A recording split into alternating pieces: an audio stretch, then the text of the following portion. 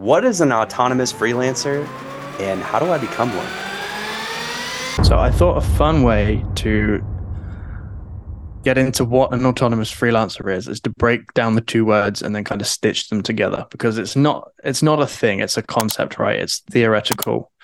A freelancer is someone who is hired to work for different companies on different projects. They're not tied to one particular customer. They are self-employed, they're independent, whatever. We all know what a freelancer is. Autonomy, in the sense of the word, is the act, I guess, of self-government. So being governed by nobody. So not even your customers. So I kind of took the concept of how I wanted to work, how I've started to work, and then how I've worked for the last 5 years and kind of been self-governed as a freelancer. I might have a deadline that I set myself because I want to go and do something, or I want to go help somebody else. I want to come on somebody's podcast. Those are my deadlines. I'm not governed by my boss. I'm not governed by my customers. They will ask me to do work and it might be by a set time, but I'm only going to say yes if I know that I can deliver within that set time. So it's all about working on your own terms, in your own time, and ultimately at your own rate. Otherwise, there's no point in doing it. I love that so much. It just sinks to my soul. I just finished your book and I love so much about your mindset and your approach to freelancing.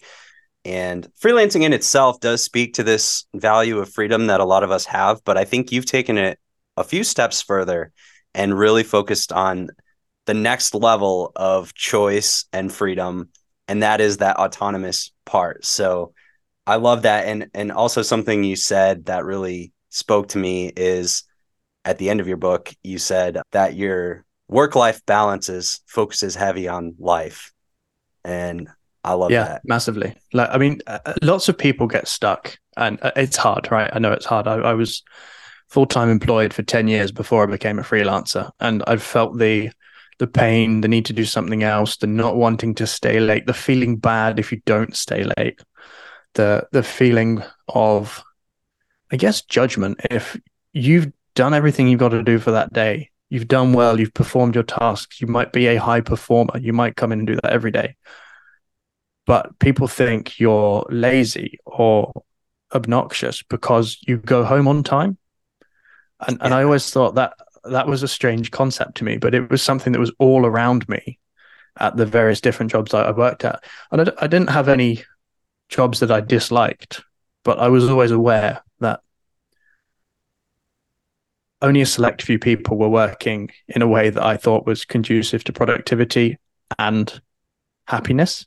It seemed like everybody was coming to work, sitting at their desks, going for a smoke break, coming back to their desks, Mm. going to lunch. It was so routine that even if they didn't do anything during that work time in between, it was fine. And I thought that it's not really what I want to be doing. So yeah, I I always make sure that my focus is on how do I make my life the best it can be, and there has to be a big element of that there that is work, right? If you're going to work 8 hours, 6 hours, 4 hours, 10 hours, whatever, let's you might as well enjoy it, right? And that's easier said than done. So it's taken 10 years of learning an industry to the point where I felt comfortable and confident enough to go and be like, hey, I could do this on my own. I don't need a boss. I don't need somebody to guarantee my paycheck just because I'm showing up every day. So it took time, but I made sure that I crafted it so that my career was mine, really, not governed by somebody else. It became autonomous. Yeah, I love that. And we'll get more into the steps of how to do it because you can't just I mean, I think a lot of people would wish for that, right? But you actually do have to take very deliberate steps and you have to make different decisions and use different strategies to achieve what you've achieved. I was also just thinking as you talked about that, like I think in my experience, one of the biggest factors of that assumption that work has to be a certain way and that if you're lazy, if you don't want to work extra hours or whatever, is just coming from a working class background. That's what I grew up with. It's like feeling lazy um for not wanting to work more than 40 hours. Isn't it crazy that it's viewed as a bad thing to work fewer hours because you've done your job better in Yeah. comparison to being a good thing for working longer because it takes you longer to do your job because okay, there are some circumstances. Let's not get too crazy. There are some circumstances where things are time based and things go wrong. Yeah, fine.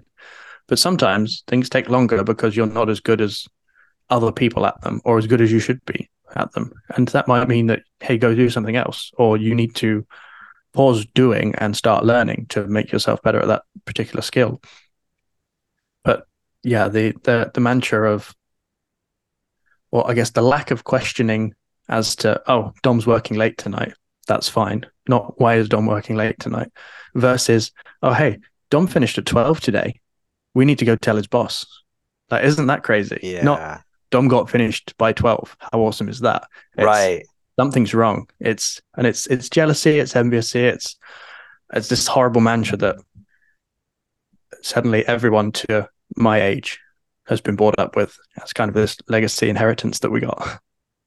Yeah. I love one of the things that you say fairly frequently is that you're basically, and I'm sure this is not all the time, but mostly you're done by 2 p.m. And I love that because I've just recently made the transition to like really embracing being a freelancer. And one of the things I've noticed is that there's a difference between hours worked and billable hours worked. I don't know if this is just because I'm a newbie and I really feel that it's like when I'm billing for something, I don't distract myself. I'm very focused. Whereas any job that I've had, it's like, well, yeah, you're in a building for 8 to 10 or 12 hours, but you're not necessarily like focused working. You're taking coffee breaks, you're, whatever, talking with other employees. But when I'm doing billable work, it's like this is my laser focus. And I actually can't work more than like maybe 6 of those in a day so Mm. far. Again, maybe that's because I'm a beginner, but I've just noticed that difference, like in the billable hour thing. Is that something Yeah, you've experienced as there's well? there's there's two there's two concepts really that constitute me working the same way, right? If I'm working on one billable deliverable today, I know that I'm going to get that done quicker and probably better than if you were to give me the whole day to do it. If you were to pay me the whole day to do it, Mm, I know that I'm going to get it done because I've got the motivation to finish it not quickly but efficiently, so I don't have to do it again. I don't have to come back and check it. I don't have to borrow some time from tomorrow to go back to it. If I know that I can not work on, complete that deliverable today, or it might be part of a deliverable, it might be 3 chapters of an ebook or whatever. Um, I know that once that's done, I could do something else.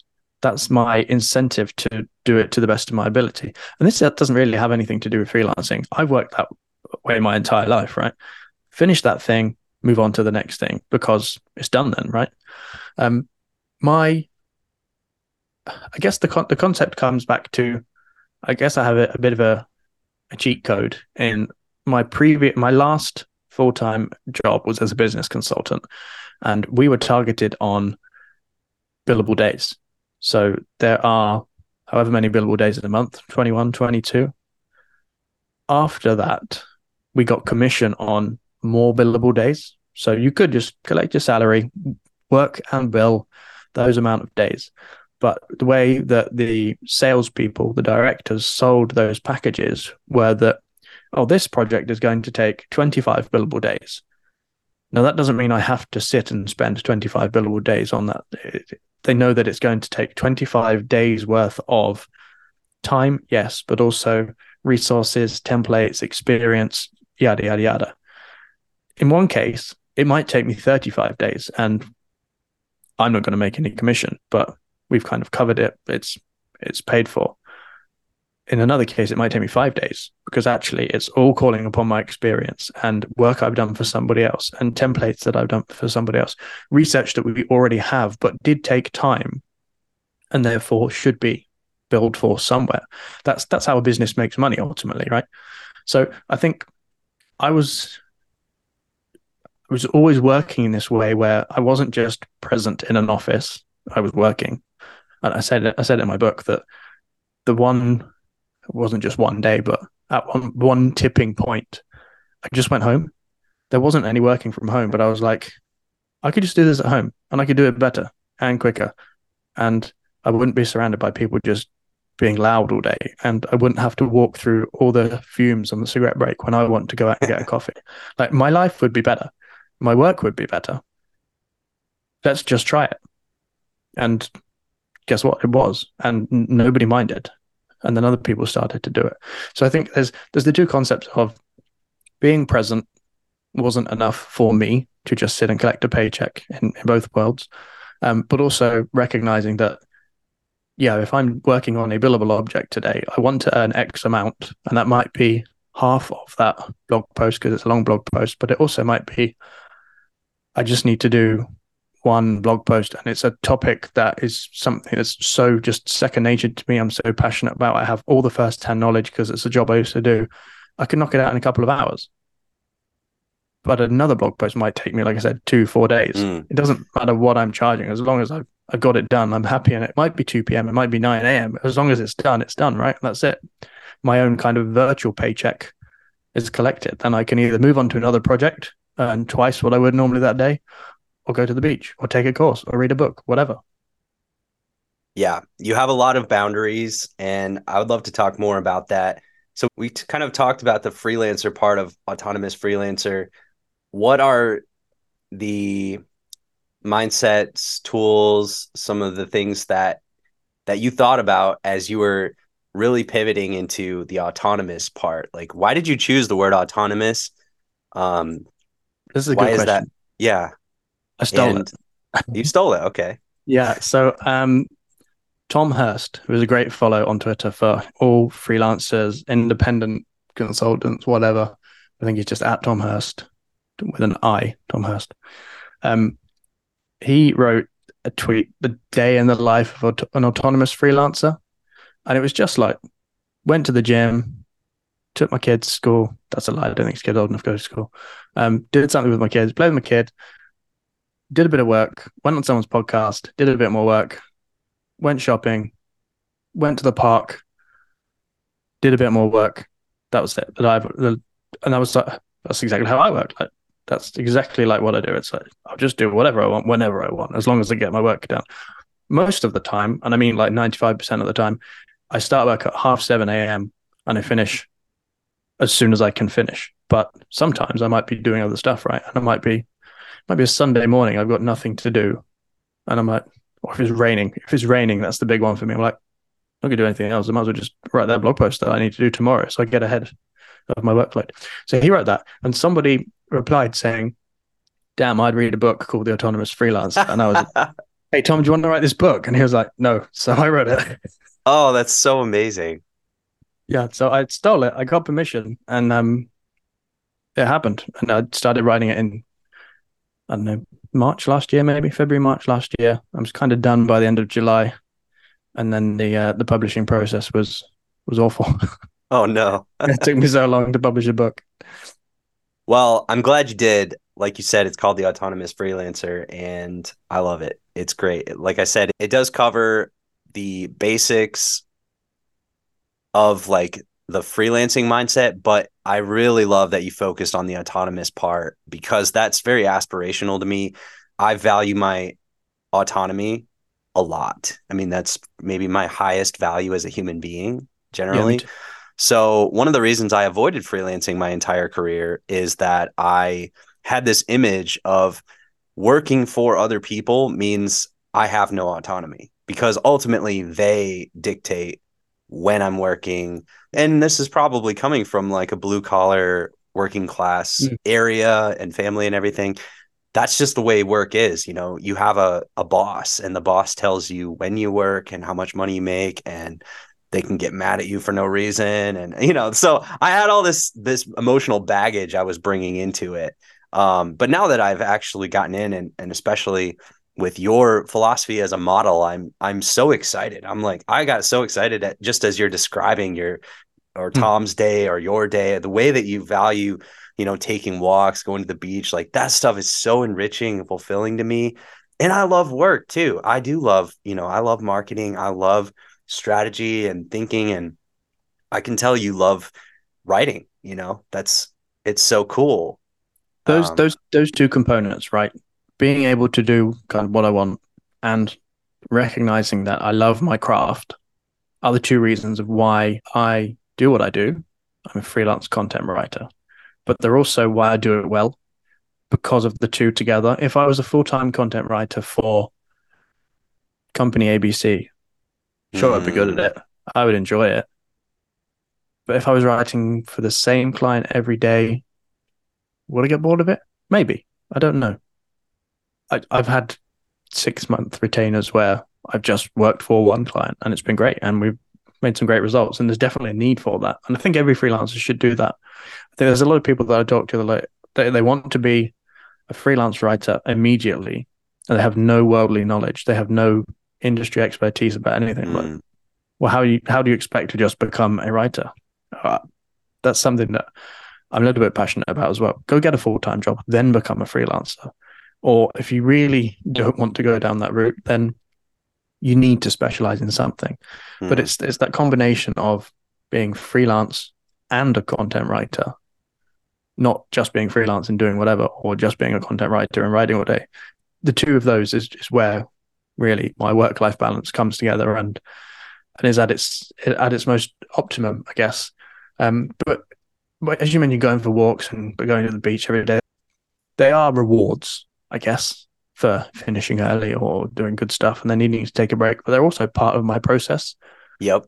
I wouldn't be, and I know this because I wasn't, I, I wouldn't be as productive or as efficient or as inspired to go and write a new blog post if I didn't have that break after 2.5 hours, go and walk the dogs, come back, work for an hour, be able to have lunch at a time that I prescribe, like when you're hungry, not just within that Yeah. time slot. And all those small, tiny things to be able to go, you know what?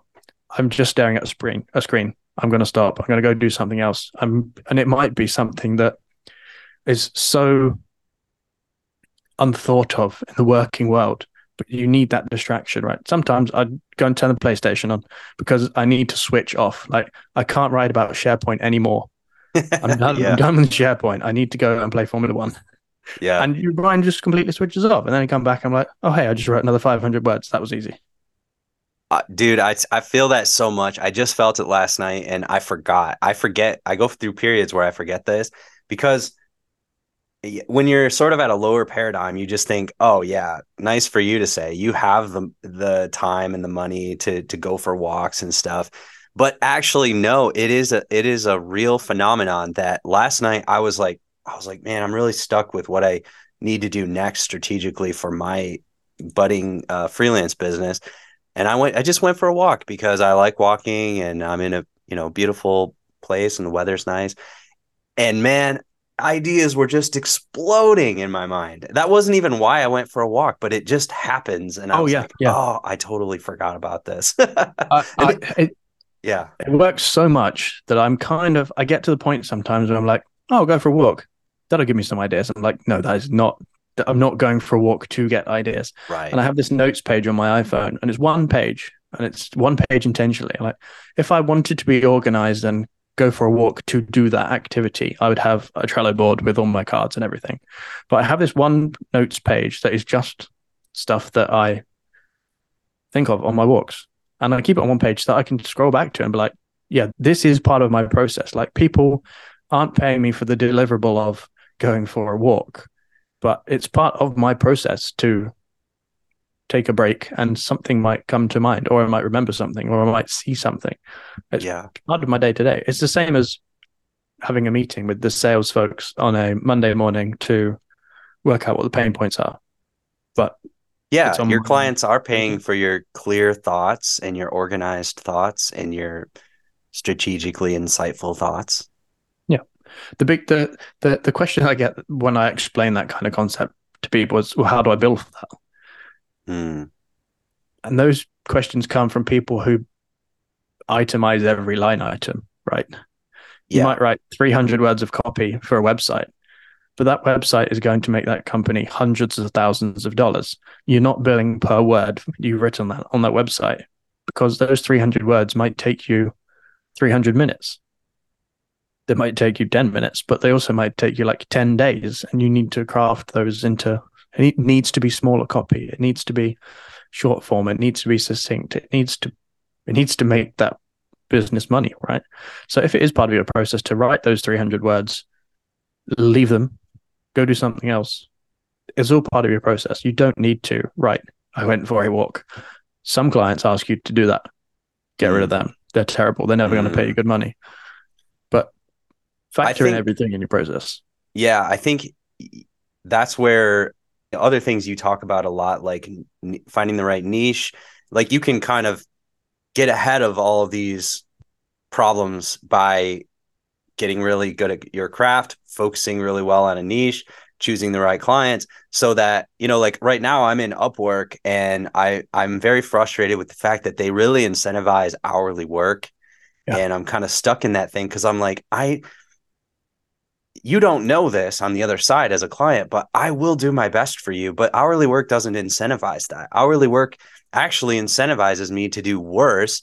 But of course I won't. So it's like, oh man, I billed for 2 minutes to look at your sales page, but actually that's 15 years of copywriting and marketing knowledge into Yeah. those 2 minutes, and I'm only getting paid, whatever.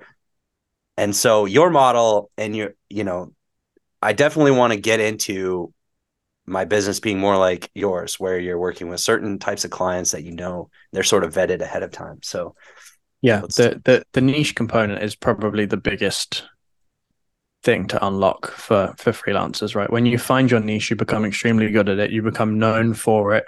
People come to you. So that's time you don't have to spend on marketing. And that's,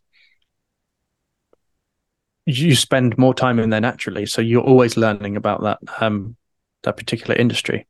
Your point on your 15 years of experience versus your 2 minutes of build time is, it's a real Upwork horrible thing, isn't it? And this is, I've never used any platforms like Upwork or anything for work, and I never will, because they scare me. They scare me into things like hourly work.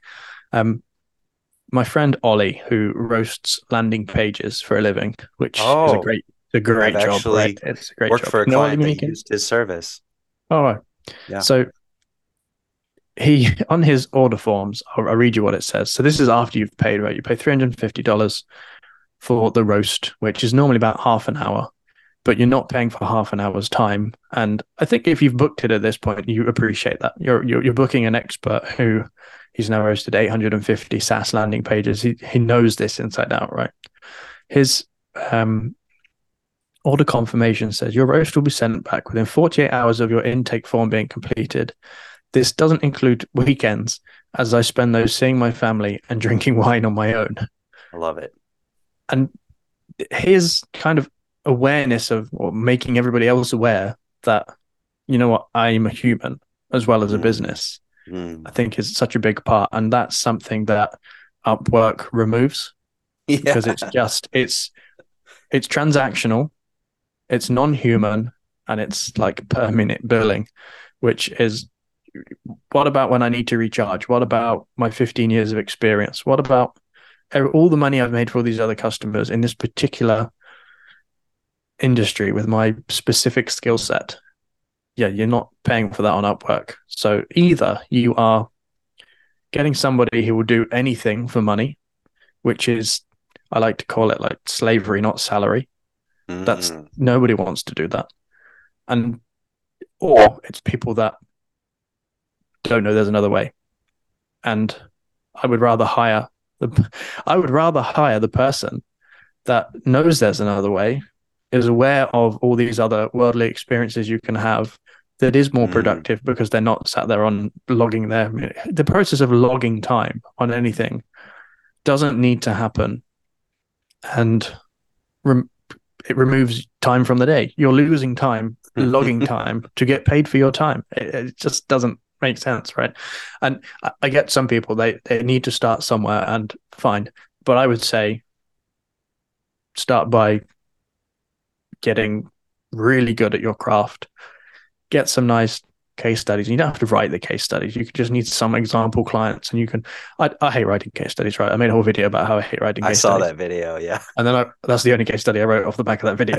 I've not written another one, but people know that I've worked with Mio, Ring Central, Cisco, Modality Systems because I talk about them, right?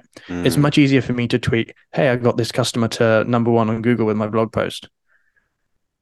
Hey, we just made $1 million and all the blogs are attributed to my blogs. Like, it's easier for me to just do that sporadically than go, right, I need to write this case study today because mm, one, I don't like doing it. And two, nobody's going to read all of it, but they are mm, going to read the whole tweet, the whole LinkedIn post. And it's different. Like in B2B, if someone's going to spend £1 million on enterprise software, they will read the case study. They will phone that customer and have a reference call. But when hiring a freelancer, they need to see that your output is what you suggest it is. mm. And that's what I do, right? Instead of documenting my time, I do that. I want to talk about the niche part because I think it's related to what we're talking about now. And you said something that I thought was awesome. You said, I find that a lot of people don't understand what niche really means. And I also want to introduce that my perspective as a beginner and also as a person with ADHD. I'm interested in lots of different things. I've worked in many different industries over the years doing marketing. I spend my free time looking up different niches for affiliate marketing and stuff. I love variety in business, in creativity. And the when I started digging into freelance content and everybody was saying you find a niche, that was a like a dagger in my heart. I was like, no, I don't want to. I would love to be a marketing generalist or whatever, right? Because that's what I am. But everybody was like, dude, you got to pick something. Just and so I want to hear your thoughts on that. Just explaining it to you kind of emotionally, like what it felt like to me as a being in the beginning process. It's like I don't know. I have experience with all these different skills. I've never worked for just one industry. It wasn't a very easy decision for me. And yet I'm seeing the profound effect of having picked a niche now. So yeah, I want to ask, what do you mean by people don't really understand what a niche really means? And also, what are your thoughts on my process of finding a niche and finding it Yeah. painful? So I think to your point around people and you being afraid that going super niche means doing the same thing every day and getting bored very Mm, quickly is because you're unaware of what niche can actually be, right? Which goes mm, back to my first point. So I say, I call out in my book, I say this a lot online. And I run freelance mentoring sessions, and people are like, oh, I need to find my niche. And I'm like, okay, where do we start? And everyone says SaaS. So mm. I I feel like ending the call there. I feel like just like closing the phone down. I'm like, SaaS isn't a niche, and this is the biggest one, and I reference it in my book. So if you Google SaaS, no, if you Google types of SaaS, you get accounting SaaS, content management SaaS, customer relationship SaaS, enterprise resource SaaS, project management SaaS, communications SaaS, HR SaaS, billing SaaS, lots of SaaS. And everything that precedes SaaS, that's a niche, right? Mm, Someone that writes accounting SaaS, like fintech content, should be good at fintech. They should understand tax and cryptocurrency and how banking works and stuff like that. The SaaS part is kind of irrelevant. The software, everyone knows what software is, right? So no one's a specialist in software. You might be a specialist in a particular software or a particular group of software. And as a service, it's the deployment model. It's in the cloud, it's subscription based. So really all you're saying is your niche is what online apps, which how many of there are those? mm, But accounting is very specialist, right? You might be an accountant and write some content on it. You might have had a background where you were an accountant, you've done an accounting course, blah, blah, blah. The same applies to HR. Like, I don't know anything about HR or accounting, but I can write about SaaS. But really, what that means is you can write really kind of top funnel content. You can write about productivity, and actually, it might be an HR SaaS app that might help you. And the actual HR content gets done in house by someone who is an HR specialist. Mm. So, and those people, either in house or the specialists in HR, are getting paid better money than the people writing the generalist content because there are more generalists out there and it's general. So more people are qualified to write it. Like anyone, almost anyone can write 20 tips on how to be productive at work, but only a select few people can write high quality content on how that HR software will deliver those benefits and solve your pain points and stuff like that. So niche doesn't mean SaaS. It doesn't mean a writer. It might mean a type of writing. And in my book, I referenced Joel's case study buddy business.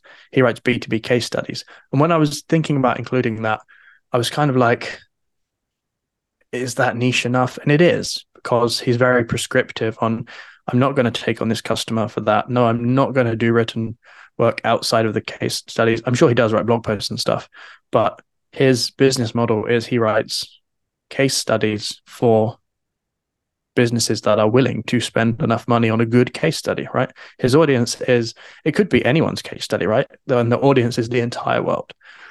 But his audience is people that will spend this amount of money, recognize the importance of a case study, are B2B. He's closing the parameters. Mm-hmm. And what he's doing there is he's becoming more and more niche as you close, but as you introduce more filters, I guess, into who your target customers are. And it's easy to say that and understand that if you've done lots of marketing exercises and you're familiar with businesses and how they work, and you understand terminology like ideal customer profiles and buyer messaging documents and things like that, customer personas. But if you don't know who yours is, you're open to finding the wrong customer because you're looking for any customer. So that's not niche. Niche is when you know exactly. I know that the perfect customer for me is either someone who's in the UCAS, that's one of the potential SaaSes, UCAS or CCAS, another potential SaaS, Gartner Magic Quadrant, or one of their partners that needs a content strategy in place or needs someone to fill a gap and write some content for a strategy that's already been executed. Those are who I want as my customers, right? Why? Because I have a background in telecoms. I'm a good writer. I understand the level above being a writer, the strategy elements. What do we need to write? Who do we need to write it for? That's my niche. It's very prescriptive. It's not, hey, I'm going to go and write some content for anyone. To your other point of, is that boring and scary? And what happens when I start writing about that? If you look at my list of current clients, which is this really technical whiteboard, they all do something different, right? They all do something completely different. So one is a Microsoft Teams provisioning portal. One is a SharePoint integration. One is a middleware that brings together 4 different apps, 2 that I didn't mention then. We've got another one that's project management software. We've got some automation testing in there. We've got a managed service provider. We've got a newspaper, effectively. And there are different people on there, right? They're all completely different, but they're in my niche. It might be a different app. It might be a different way of working. It might be a different piece of equipment, but it's all within the same niche because there are so many different pieces to any industry, right?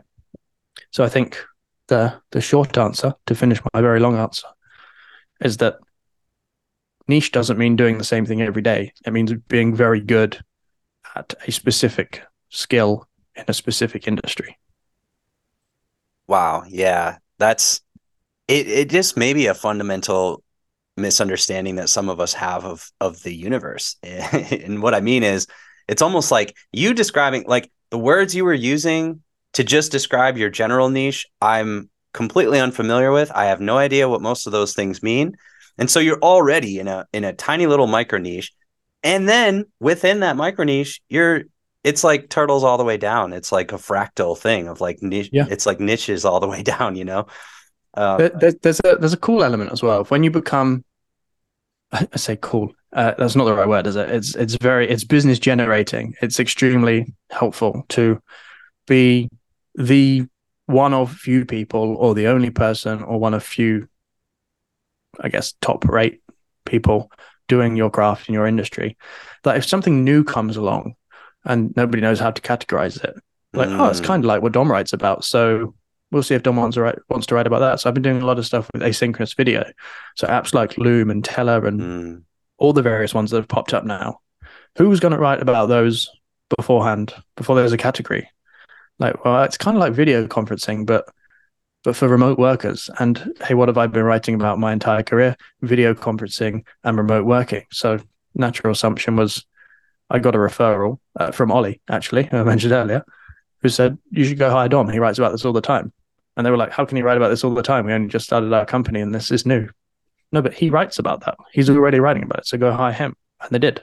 So 11 months of last year, I wrote 4 blog posts a month for them. And that wasn't necessarily within my niche because it didn't have a home yet.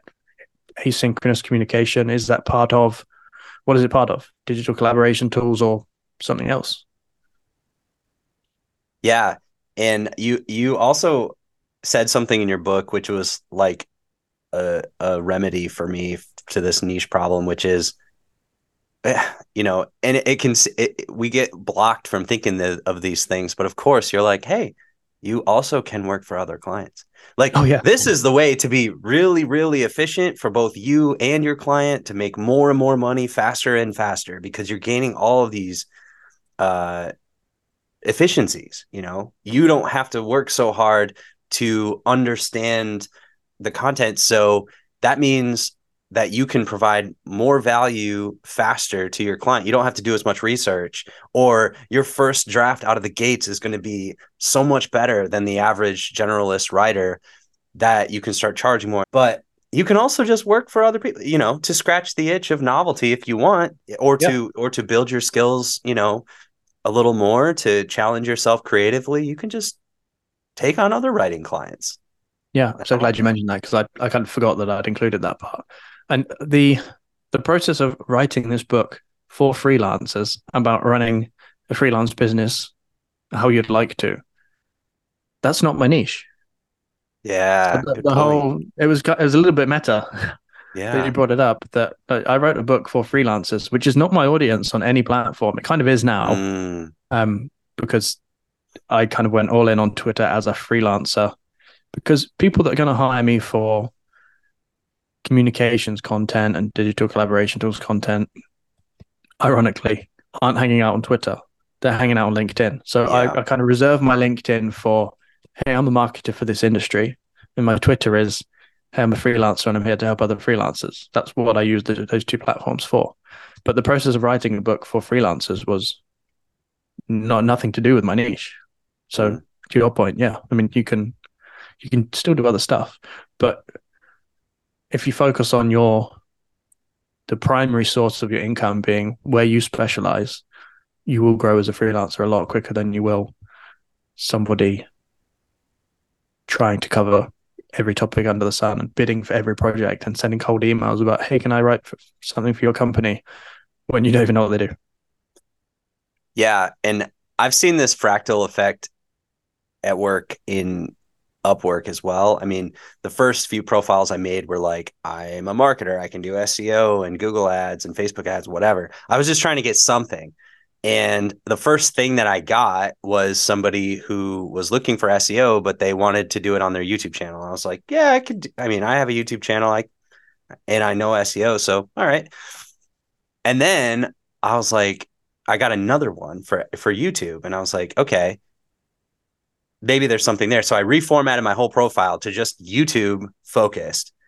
And then I started getting a lot more success on my proposals and stuff, because people are like, cool, you're the YouTube guy, instead of being you're the marketer guy, which there's a million. Yeah. Yeah. And then as I got into YouTube as a niche, it just kept, there was more and more. It's like, oh wow, I could just be YouTube for crypto people if I were really into crypto, right? Like to your point, like that's actually the niche is not even YouTube, right? Yep. It would be the crypto. And I haven't figured that part out yet. I'm kind of all my clients are in different areas but I can see there's more friction to me working with somebody in the finance space because I'm so unfamiliar with that world. And one of Yeah. my clients is in finance or another one is in comedy. I'm like, that's just not me. I like comedy as a consumer, but I'm not, but then I have another client that's a course creator. And I'm like, I've created my own courses. I've worked for in the information product world for most of my career. So it's like that is like, so easy to me to know like what is a course, what needs to go in it. And then I can apply those specialty skills, which in themselves, in themselves is fractal too. It's like, okay, well, YouTube, well, then there's the SEO part of YouTube, but then there's also the viral part of YouTube. And I'm learning about hooks and I'm learning, I'm going deeper and deeper and deeper on the skill set, which is infinite.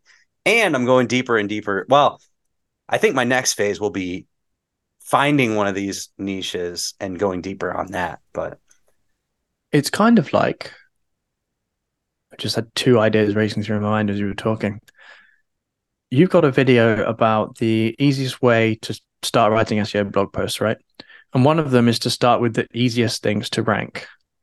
And those are the longer tail keywords. They are super specific. Like you're not going to rank for video marketing for YouTube overnight, but you might rank for video marketing for YouTube for cryptocurrencies or a specific cryptocurrency. That would be a better one, wouldn't it? For Solana. You might rank for that yep. very quickly. And then you write the same for a different cryptocurrency, or you might write something a little bit different, but it's long tail, it's super specific. That's a good verified SEO strategy. And it's the same with choosing a niche as a freelancer. Mm. The the smaller the audience, the more chance you have of standing out. People then get scared of, oh, it's a small audience. I'm not going to have any work if I've had one person DM me and say, I think there are only 2 clients in my niche. Is this a bad idea? To which I replied, there are definitely more than 2 clients in your niche. They never replied. I wanted to be kind of like to the point, but maybe I was too to the point because they never replied. Well, they don't really use Twitter that often. But I was like, no, that's not the case, right? That's you can pick any industry. There's more than 2 people in it. Mm. So yeah, I think going super specific, like your SEO strategy, is it's a good comparison to starting out as a freelancer. I said there were 2 things racing through my mind, and I tried to get that one out quickly so that I didn't forget the second one. I think I've forgotten the second one, so feel free to move on.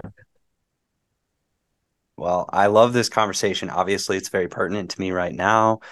And I saw, I think a big part of this is that efficiency and speed. I could have spent 2 years trying to get clients on Upwork as a generalist, but as soon as I switched to YouTube SEO, it's like people started reaching out to me, which had not happened before. And I think my profile, like I didn't have any testimonials, I hadn't earned very much money, so it's like I got the benefits of that. Uh, I always forget which one's which, but I think is it tailwind or headwind? It's a good one. I don't know. I don't know. I'm not a sailor, but anyways, you get the benefit of this like wind at your back. Because as soon as I switched over, it's like, oh, people are reaching out to me because there aren't that many people providing this service. It's a little harder, I think, to put all the pieces together. But anyways, I saw that and I was like, damn, they were all right. All the people that said focusing, they were right. And I told myself the same thing that you kind of said in your book was like, you know what? This is just my Upwork business. I can do whatever I want for my own projects. I can do long tail SEO, whatever. I can move into different spaces, different niches, different topics, whatever. As an affiliate, you can do anything. But for my Upwork business, why don't I just do it right? You know, there's there's a thing Alex Hormozy says that's like a way to stay poor or whatever, but it's just a good mindset, which is a way to stay poor is to do your best instead of doing what it takes. And it's like I could have just been like, well, I'm doing my best. I'm trying to show all my experience and I'm trying to write these long things. But instead, I finally was like, I'm just going to do what it takes. What it takes is choosing a niche.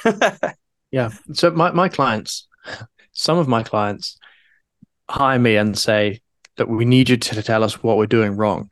Like they hire me, they pay me money to tell them what they're doing wrong. That's quite scary. And some of them say that and they don't really mean it. They're like, no, we just want you to write some blog posts or create a content strategy and we'll go and execute it. One customer I'm working with at the moment embraces that. They send me something like, no, this is terrible. This is not wrong because I think it's wrong. This is wrong because it's not going to make your business money. Mm, And that's what they appreciate, right? The fact that we're talking about business, not just my craft. And I apply that into everything that I write. Every blog post is a marketing asset or a sales enablement asset or a knowledge based article, whatever. That has a value. People will pay me $1,000 for an article if it's got the potential to make them a $100,000 customer. That ROI is incredible.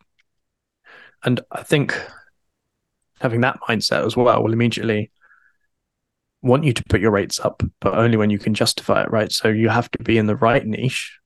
You have to show that experience, that knowledge, that background, that you are that person that can charge, command, is a word I like to use. You can command that rate. If people ask me to write a blog post that's below my rate, I need a damn good reason to say yes.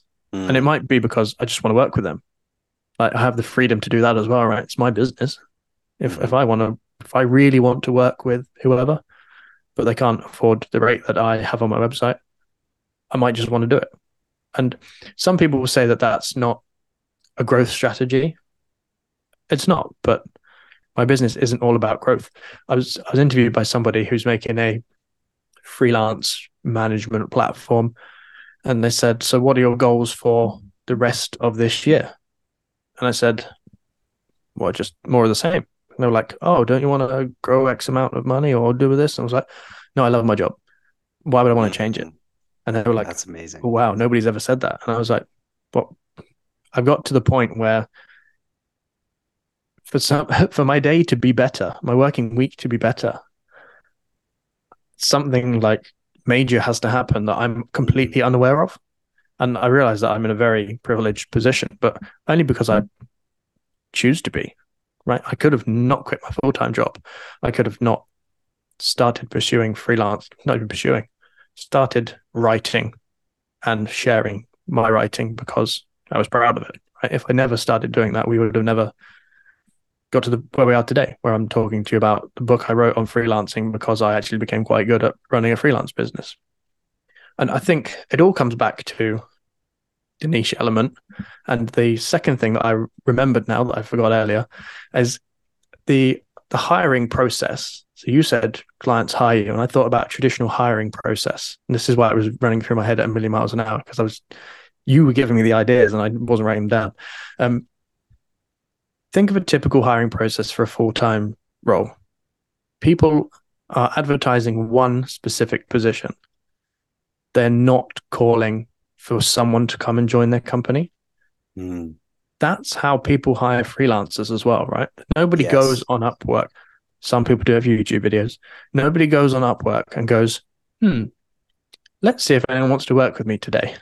They go, Yeah. oh, I need to hire an HR video marketing specialist. So they'll probably type that in, and if you've got the right keywords and the right reviews, you'll pop up. And if you don't, you don't.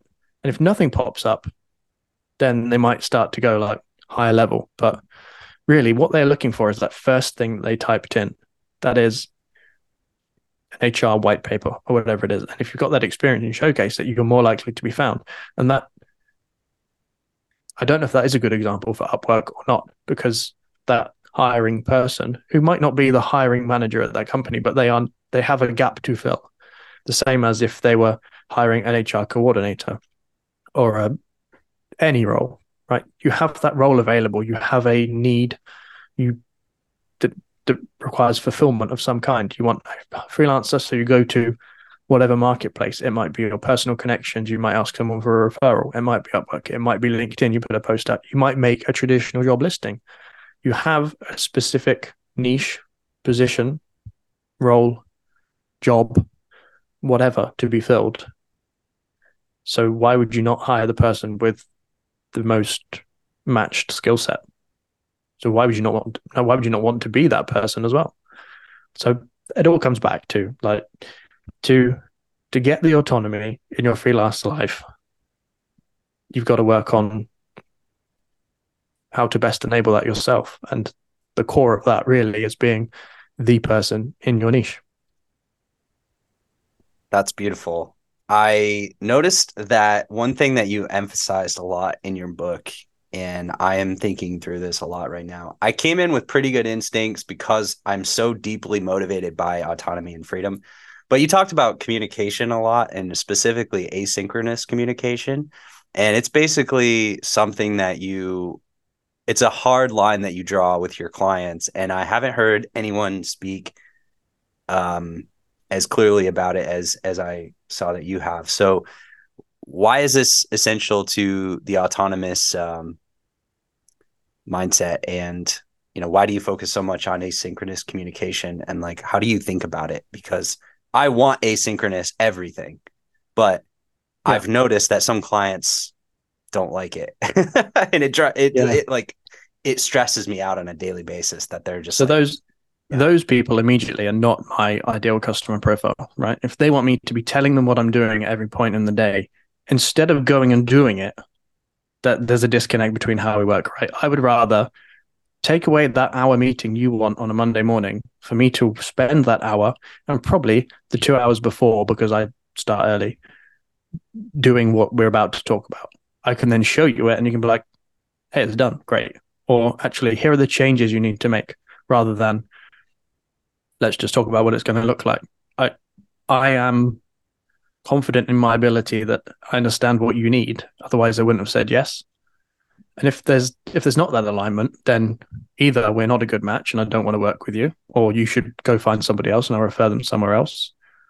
Or it might be a super technical assignment and we do need to have a call. The the line I draw isn't necessarily never talk to anyone ever again, because in certain work I do, like content strategies, and I'm doing some work at the minute working on messaging and positioning, and there needs to be some brainstorming. I need to interview Mm, salespeople and customers and stuff like that. If the nature of your craft is talking to people, then that would be a silly thing to do, right? Stop talking to people. But if it's delivering blog posts, you don't need to update people on that blog post. You need to write that blog post and show them the blog post. You might then offer a call to go through feedback, but only when they've made the feedback and you've reviewed it. But by that point, you've probably gone through the changes and gone, hey, I've made the changes, and that's it. Nobody needs walking through their own blog post with the changes that they want to be made if they've been made kind of in writing, if that makes sense. yeah. Now, like I said, if the nature of your business is you need to talk to people for this, like for freelance animators, it's hard to just present a storyboard without talking through the animations and literally saying the script out loud. I get that. That's a good time not to be asynchronous. Although you could record a video, especially I'm in the UK most of the time. I work with US clients most of the time. By the time my clients wake up, I've finished for the day. So Mm, sometimes I'll record a video, send it to them to walk through what I would on the call, right? That is more productive for both parties. They can watch it in their own time. I don't have to wait around till 4 p.m. to start new work, which just doesn't work for me, right? 4 p.m., like, I've clocked off. And let's be honest, anyone that works 9 to 5 has clocked off at 4. yeah. That's why I don't work Fridays, because everyone's clocked off on a Friday. I just decided it didn't work for me. But I mainly draw that line for I work async because if you haven't looked at my pricing, if you don't know what I do, I don't want to talk to you, because there's a huge risk that it's not beneficial to me, either monetary wise, monetarily, is that a word? Monetary wise, or I'm not going to learn anything. There's no benefit from me just going, so this is what I do. Do you know what you want? And the answer is no. that's just a waste of my time. There's no benefit whatsoever. I'm all about exploratory calls if there's a potential for me to learn, but it's obvious if there's not, right? And it takes a judgment call to be like, hey, this is going to be a waste of my time. So I'm going to say, no, here's my rate card or whatever. And I have a one pager, I guess you'd call it, that says, this is what I do. This is why I charge this rate. It's actually good value. If you don't appreciate that, then look, it's not going to work. And that's my filter to get rid of the clients that I don't want. It's cutthroat, but that's my growth strategy, right? It's so that I'm not having that conversation of, here's why you should invest in content marketing. If you don't already know that, I don't want to be talking to you. I don't want to sell you the concept of what I'm doing. I want you to already be sold on that concept and then come to me because you recognize I'm good at that concept. And all of these conversations are the typical like exploratory calls, or I find it funny when freelancers have the call to action on their website, book a free call with me. If it's a free call, you're insinuating there's no value. Mm. And that's the opposite of what you want to do as a freelancer. I do paid calls with other freelancers and with some of my clients, which are genuine consultancy calls, right? Because it's taking up my time, my resources, so I should be paid for it. That's not a me thing, that's a business thing, right? And they're getting value out of it, so they should be paying for it, right? You don't go into the supermarket and take stuff. You pay for it because it has value. It's the same with real products you can hold and consultancy services. I do advocate pro bono work, and that's kind of what I mean when I say, like, if I want to just work with somebody or there's a good cause, then yeah, sure, I'll do it. But that's separate from my growth strategy. And my growth strategy is filtering out clients I don't want by ensuring it's asynchronous until it needs to be synchronous. And that word need has various qualifiers underneath, right? They'll be different for everybody, but mine are pretty strict. They're pretty rigid. Like, I don't want to just chat about it because you're a chatty person. I want to do my work so that I can get on with the rest of my life, which goes back to the point you said at the beginning of the podcast. My work-life balance is heavily favored towards life. And that might sound obnoxious and it might sound a bit too strict. But if you look at how billion-dollar businesses work, they survive not because they're friendly and they accept all these free calls and they do all this valueless work. They do it because they're a business, right? And they are very good at running a business. And I think everyone should run their freelance business like that, unless you've got the freedom to just accept calls all the time. But the reality is people that were going to buy my book weren't those people. They were people that wanted to achieve that freedom. So there's a method on the way to go to getting there. And it does require a lot of change for a lot of freelancers who do take all of those calls and go, well, they've asked me to do some work, so I better do it. Saying no is very hard. Mm. But once you start and you realize the benefits of saying no, it's kind of addictive to the point where I wrote all these qualifiers and filters to be like, if you want to work with me, you've really got to work with me rather than I really want to work with you. I want to make my life better by working with you. I love that as an ideal. I don't think and this might be just limited thinking, but I don't feel like I'm there quite yet, but I aspire to reach your mindset and models with that. Like, I like the idea of just having a one page and, putting your prices right up front instead of, I don't enjoy sales much. Oh no, I hate sales. And that's why I just put my prices out. If you want to know my price, is online. Don't talk to me about it. I hate selling my service, right? If I can't convince you in my written work to buy my written work, then don't hire me because I've not done my job well enough, or you're not my target audience. Yeah. I think as a beginner, maybe, I don't know. Again, I'm feeling nervous as you say these things, like when you said you shouldn't do free calls. I do feel like there's something educational for me about taking any calls right now because I haven't spent my career taking calls. I've mostly kind of worked in the shadows on my own. So I'll have to play with that, but I would like to if there's work value my in way it for you, towards you. then do it, right? But for a lot of people, like all you got to do is mine Twitter, and you're like, oh, I wasted my time on a call. Yeah, but it was your time, and you are in control of it. Like, you can send them a qualifying survey or whatever. You can send them anything really, and be like, hey, can you give me this information first? It will help me best Mm, prepare for the call. And it doesn't have to be, I don't want to work with you unless it's A, B, C, D. It's help me help you, because that's what it yeah. is at the end of the day. You don't want to waste their time as well as your time. Unless obviously it's not a waste of time, then go for it. If you're going to learn from a call you take from a client, I do a lot of stuff that I have to kind of chalk up as that was a learning experience. Or I might buy something and be like, oh, I didn't really want to buy that, but it is going to make me better at my craft or running a business. It might be a book, it might be a course, it might be going to a conference, which are really expensive. And I'm like, do I really want to pay 5 grand to get there and go there? And I'm like, this is horrible. Like this is my money. I'm not going like as a customer expense, but I chalk that stuff up as it's a learning experience and it's worth that either value or that amount of time that I'm putting in, which kind of has a monetary value associated with it as well.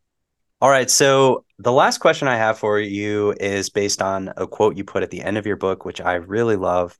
And you said the first step to getting started as an autonomous freelancer is write down with a pen and paper your perfect workday. That's it. That's the first step you're going to take. Everything else in your freelance future depends on this. As a beginner freelancer, I would love to hear you explain why you chose that and what you meant by it. So there's two reasons. One was so that when people finished the book, they had something to do immediately. So I wanted to give people an action. There are a few things to do in the book, right? There's a template in there. There's an email that you can copy and paste if you buy the ebook. There's some links to click if you got the digital version, some books I recommend. You should do all of those, right? I included them all because they're all of value, and the goal is for you to go and do those to improve your freelance business. I included that specifically at the end because my target audience for this book is people that want to actively take steps to becoming a more flexible, happier freelancer. And if at the end of the book you don't then go and do something, it's kind of counterproductive to the entire theme of the book, right? So if you've read the book, you understand the theory, and you don't go and put it into practice, it's kind of worthless. And I didn't want that to be the case, right? I set my book at quite an expensive rate for a book, but because I recognized there was value in it, I didn't want to make it $1 on Amazon and get loads and loads of sales and go to the top. That way, I wanted people to buy it on merit. And I think it's worth that amount. So I included it so that the next step would be for people to go away and think about, well, actually, yeah, what do I want to do all day, every day, but not all day, but all work day, every work day for the rest of my working life? Because that's ultimately the decision you're making, isn't it? When I quit my full-time job and decided I wanted to be a freelance content strategist, writer, whatever it is I might do, it's because I could see myself enjoying that every day for the rest of my work life. I had no problems in committing myself to that and not having any other income. I have other income streams through affiliate marketing and things like that. And I have a course and I have a book, but my primary income stream for as long as I can think of, right? This technology isn't going to go away. We're still going to make video calls. We're still going to collaborate digitally. That's not going to go away. So am I going to hate my job at any point? If I'd have picked a different niche, that might have been the case, right? Do I want to write about HR all day, every day? Absolutely not. I don't want to keep coming back to HR. I've got nothing against HR. It's just not me. Do I want to write about things I don't enjoy? No, I don't. Do I want to write about things that I feel I have authority to speak about? Yes, I do. Do I want to write about things that interest me? Yes, I do. Video conferencing platforms like Zoom and WebEx and Microsoft Teams and apps like Trello and Asana and Slack, they do interest me. They're always going to interest me because I'm 32 years old. I know what my interests are. They interested me five years ago, 10 years ago, 15 years ago. It's going to be the same. Right? I'm not going to be like, oh, you know what? I don't find it interesting. It's like cars. I love cars. There's not going to be a point in my life where I go, you know what? Don't care about cars anymore. I mean, I hope there's not anyway. But, and I do this exercise a lot. I write down, what do I want to do for the rest of my life, my work Oh, life, pretty much. And I probably do it. once every 9 months, if we're being realistic, just to kind of validate that I'm still doing the right thing. And it's everyone has a little variation. I've got it in a notepad that I would show you if my books were better organized. Um, it's all kind of the same, slight variations. It's I want to be the freelance content marketer for the unified communications and contact center industry. Like, in fact, I think that's the very first one I wrote, and it's probably a word different to what it is now. Um, I then kind of go off on like spider diagrams on like what do I want to do differently and who is my ideal client and things like that. But the core is always the same. Like, what do you want to do for the rest of your life? And if you can't articulate that to yourself, you're probably not ready to go all in. Man, I love so many things about that. I love that you have the intuition to ask yourself, what do I want to do for the rest of my life? But then re-ask yourself in 9 months. That People that just change. People that change, right? right. But you're always I ideally looking for the thing you want to do for the rest of your life, but you're also not trapping yourself in anything because it's good to acknowledge that we change over time as humans. We go through Yeah. different seasons. And I You love know, that on exercise. like careers day at school, you have to write down what do you want to be when you're older. Excuse me. And I think everyone wrote down footballer, soccer player at my school. Everybody wrote that down, right? Everyone wanted to be a soccer player, still do. Um, but realistically, what I thought was achievable, but still in line with what I wanted to do, was write about soccer. I wanted to be a Mm, journalist. And that stayed with me from, I don't know, the age of 7, 8, maybe, to today. I want to write about things I enjoy. I also appreciate that being a soccer journalist would be great. I'll get to go to all the games, watch them for free, write about them. Do I want to be in the public eye as much and get slated on Twitter every time I write something someone slightly disagree with? No, I don't. Um, so it's not what's second best, but what is overall what I actually want to do. And I always revisit that because when I wrote down that I wanted to be a soccer journalist, that wasn't infinite. And it didn't take me anywhere at that time. I didn't then go and do a course at school on how to be a soccer journalist, did I? I still did exactly the same as everybody else.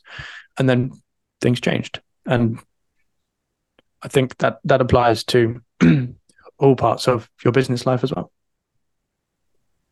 I love that. That reminds me of something that Tom Bilyeu says frequently, which is like you can be in the world of something, right? Like you can follow your interests and still do a job that people want to pay you for, but in the world of something that fascinates and inspires you. Mm-hmm. And you did maybe not pursue the footballer part as much, but you did pursue the writing. And that's really beautiful. I think the younger version of yourself would be really happy with the life that you've built and really proud of yourself. Yeah. And reflecting back, right? I mean, I had no idea of how much money that would make. I had no idea of salaries when I was 8. Even when I was 16, I didn't know how much you could potentially earn as a soccer journalist. But I would still like to do it, right? If you gave me the chance to transfer to it right now, I'd be like, yeah, I'd give that a go, like regardless of the salary, because I know that my life would be great. Like I said earlier, like I love my job. My life is great because I love my job. There are other factors to it as well, right? But a third of my day, most days, is a good day because I love my job. And I'm sure that I would love being a soccer journalist as well, but it plays such a big part into would I like doing that every day? And that's why I have the job that I have today. That's so beautiful. I'm happy for you, and I'm happy that I discovered your work early on in my freelancing adventure because it gives me a North Star to work toward. And I appreciate that you took the time to write a book. Um, and that book is The Autonomous Freelancer. And I would highly recommend you read it if you're interested in freelancing or writing or just living a more purposeful life that aligns with your values, especially in the business context. I think you have some really great mindsets and tools for just thinking and being very intentional about your career and your life. And I think it's an awesome book. So definitely look for The Autonomous Freelancer. And is there anywhere else you'd like to direct people, Dominic, to follow more of your work? Yeah, so you can get the book, theautonomousfreelancer.com. You can buy it as a paperback or you can buy it as an ebook if you're outside of the US or the UK in a country that doesn't have the same kind of salary parity. Or why are we talking about salaries on a freelance podcast? I don't know. I drop myself into there. Then the scaling will change it to whatever it should be worth in your country, which I think is quite nice. And that's why I made it available as an ebook. You can follow me on Twitter at Dom Kent or find me on LinkedIn. Type Dominic Kent. It's quite a unique combination of first name and surname. So I should be at the top. I'll be the one that says freelancer for Unified Comms and Contact Center. Yes, definitely give him a follow. Dominic, thank you so much for coming on the show and sharing your wisdom. Thanks for having me. Thanks for inviting me.